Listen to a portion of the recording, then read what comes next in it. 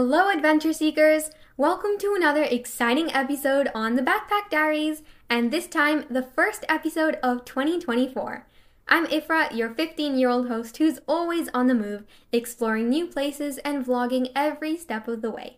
Today, get ready to embark on an extraordinary journey with our special guest, Deanna.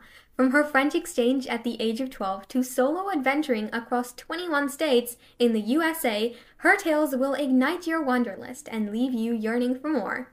So, fellow explorers, fasten your headphones as we unravel the backpack of Deanna's adventures. Deanna, it's awesome to have you. Welcome aboard. Thank you. Thank you for having me.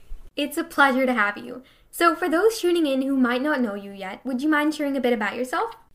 Yes, so hi, my name's Deanna. I am 22 years old and I'm from England, but I recently, 2 months ago, got back from living in America for 2 years, as an au pair, which was honestly what, I wouldn't say started my wanting for travel. It just definitely made me realise that this is what I wanted to do. I wanted to see the world and explore all I can.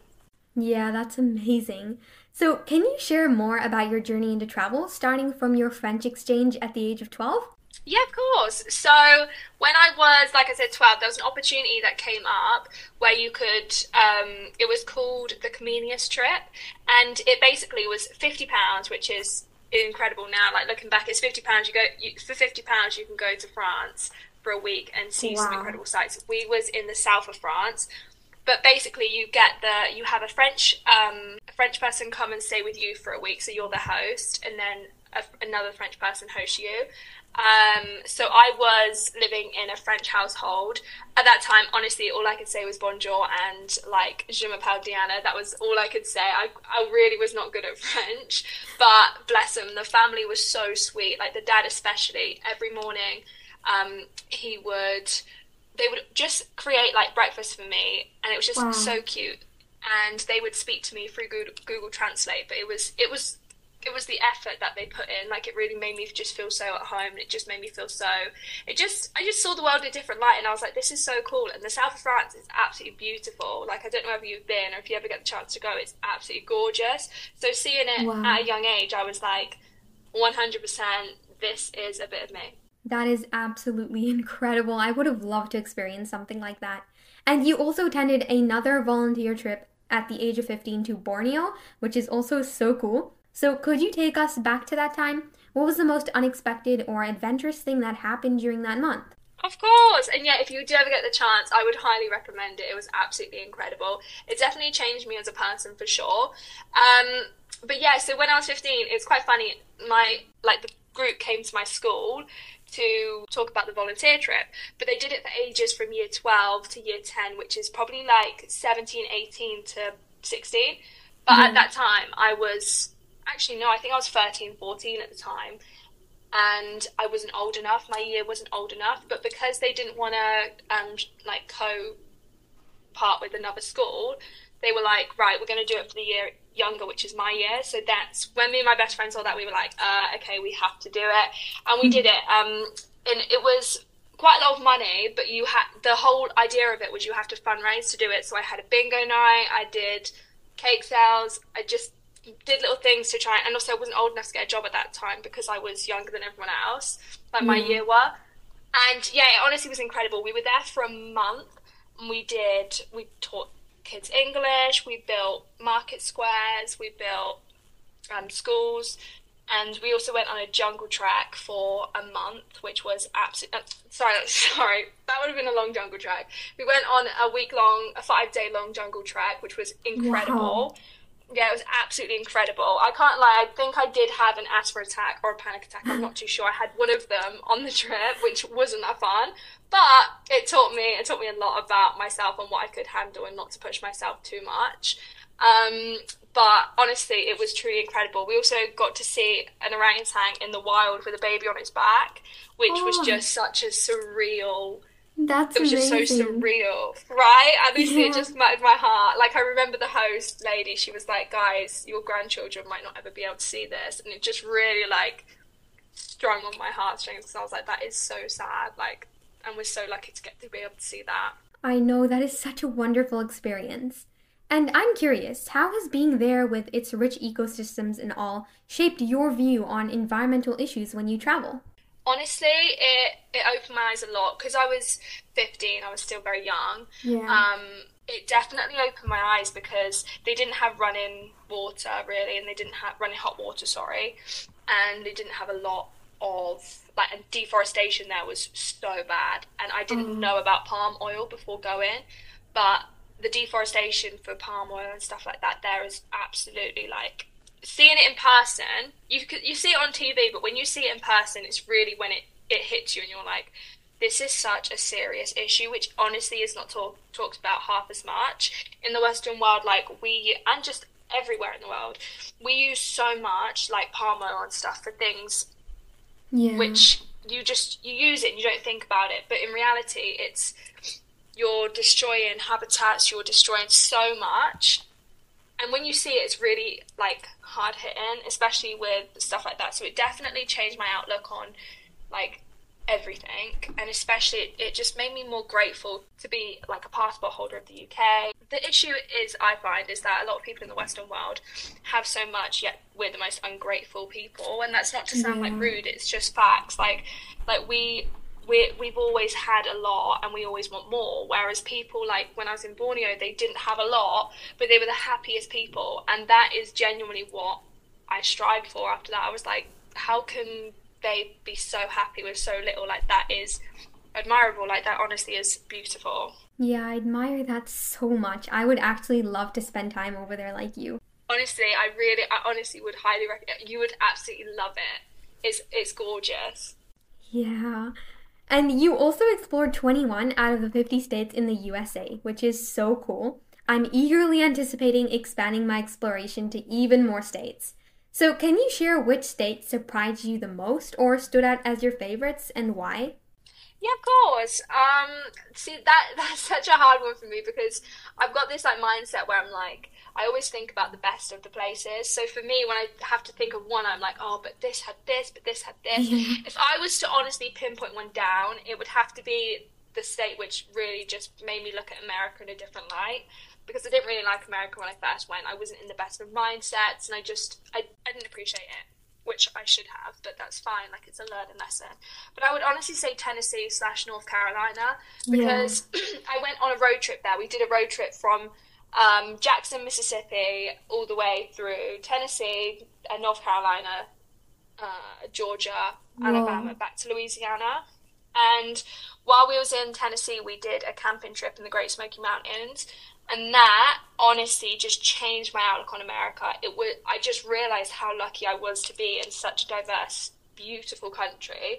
There's the Wow. thing is with America, which I realized was there's just so many different types of people, so many different types of places. You could go even in one state, like Texas is massive, and you could go see the desert, you can go see mountains, not just in the country. There's so much to offer in America, and I just from that moment I was like, right, that's it. Like I'm so lucky to be where I am. I need to be more grateful and make the most of it, which is why it led me to travel as much. Yeah, and on the flip side, were there any states that you didn't quite like? Like I said, I tried to look at the best in every state, but if I'm going to be honest, there's this one state when I first visited, it really surprised me because of how many like oil rigs there were and stuff, and that was Oh, California. I went to Los Angeles and I was just really like, I had such high hopes for California. Like my standards were so high because obviously you see Los Angeles yeah. all over the news. My whole life I grew up watching people go to Hollywood, watching YouTubers go, and I was like, wow, oh my goodness, like I need to go. I went, and I was just so surprised to see like the oil rigs and how it all was. It really upset me. But Mm. saying that, because I have family there, I visited it a lot. And the more I went, the more I fell in love with it. And now it's like one of my favourite states because I think it's absolutely beautiful. And there's so Yeah. much to see and so much to do. So, but I wouldn't say it's my least favourite state. It's just the state which surprised me the most at first. That's so interesting. But California has such beautiful sceneries. Oh my goodness, loads. I really, really want to just explore California because, oh wow, it's beautiful. Yes, I'm so excited to go there. Are there any destinations there that you just highly recommend people to visit? Um, do you know what? I really fell in love with Catalina Island. It's a Ooh. little island off the coast of Los Angeles, and you can get there from Long Beach too. Oh my goodness, it feels like you stepped into it. It still feels like you stepped into Europe. It felt like I was in Italy, and Ooh. I was obsessed. It's gorgeous. So if you get the chance, I would highly recommend going. It's just beautiful. Okay, I'm putting that on my bucket list. You'll love it. And I would love to know, what are the top 3 destinations on your travel bucket list right now? And why do they hold a special place for you? Oh, I love this question. It's hard to not say the whole world, but if I'm going to pin it down to three, I would say right now my number one has to be India. Ooh. Every single person I speak to who is from India, the way they speak about their country is just absolutely beautiful, and to me that speaks volumes. And the culture Yeah. there just looks incredible. I would love to experience it. I would love to just go for months on end and just explore every corner. I would also love to go to New Zealand. New Zealand is a place which Oh, I've wanted to yes. go for years, right? New Doesn't Zealand it is look gorgeous? amazing. I lived there for Oh, 7 years and it was so beautiful.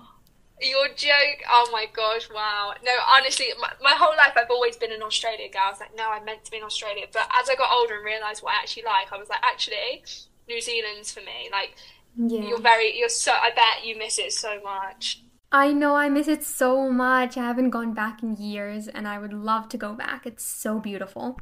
And if you're ever visiting India, you have to go to Pakistan, where I'm from. They're both so close, so you should definitely explore them both together. It's funny because my host family, when I lived in America, they're from Pakistan. Um, Ooh. so I got to try a lot of the food and everything, and the culture is just incredible, like very kind. So Yeah. yeah, and then maybe my third, honestly, probably would have to be. There's so many places which is I'm like confused, but probably would have to be Canada, but Banff Oh, National yes. Park. I really want to go there too. Right? Doesn't it look? Do you know what I think of? This is why. Have you ever seen the Simpsons movie? No, I haven't. Oh, I just think when I'm there, I just think of like when they're driving down the road and they pinch the screen, and the screen they think it's the map, but it's not the map; it's what they're actually seeing. And oh, that it's a place I really want to go so bad. Me too. Now, food is a big part of travel, and I'm a big foodie. So, is there a particular dish or cuisine from your travels that you still crave or dream about?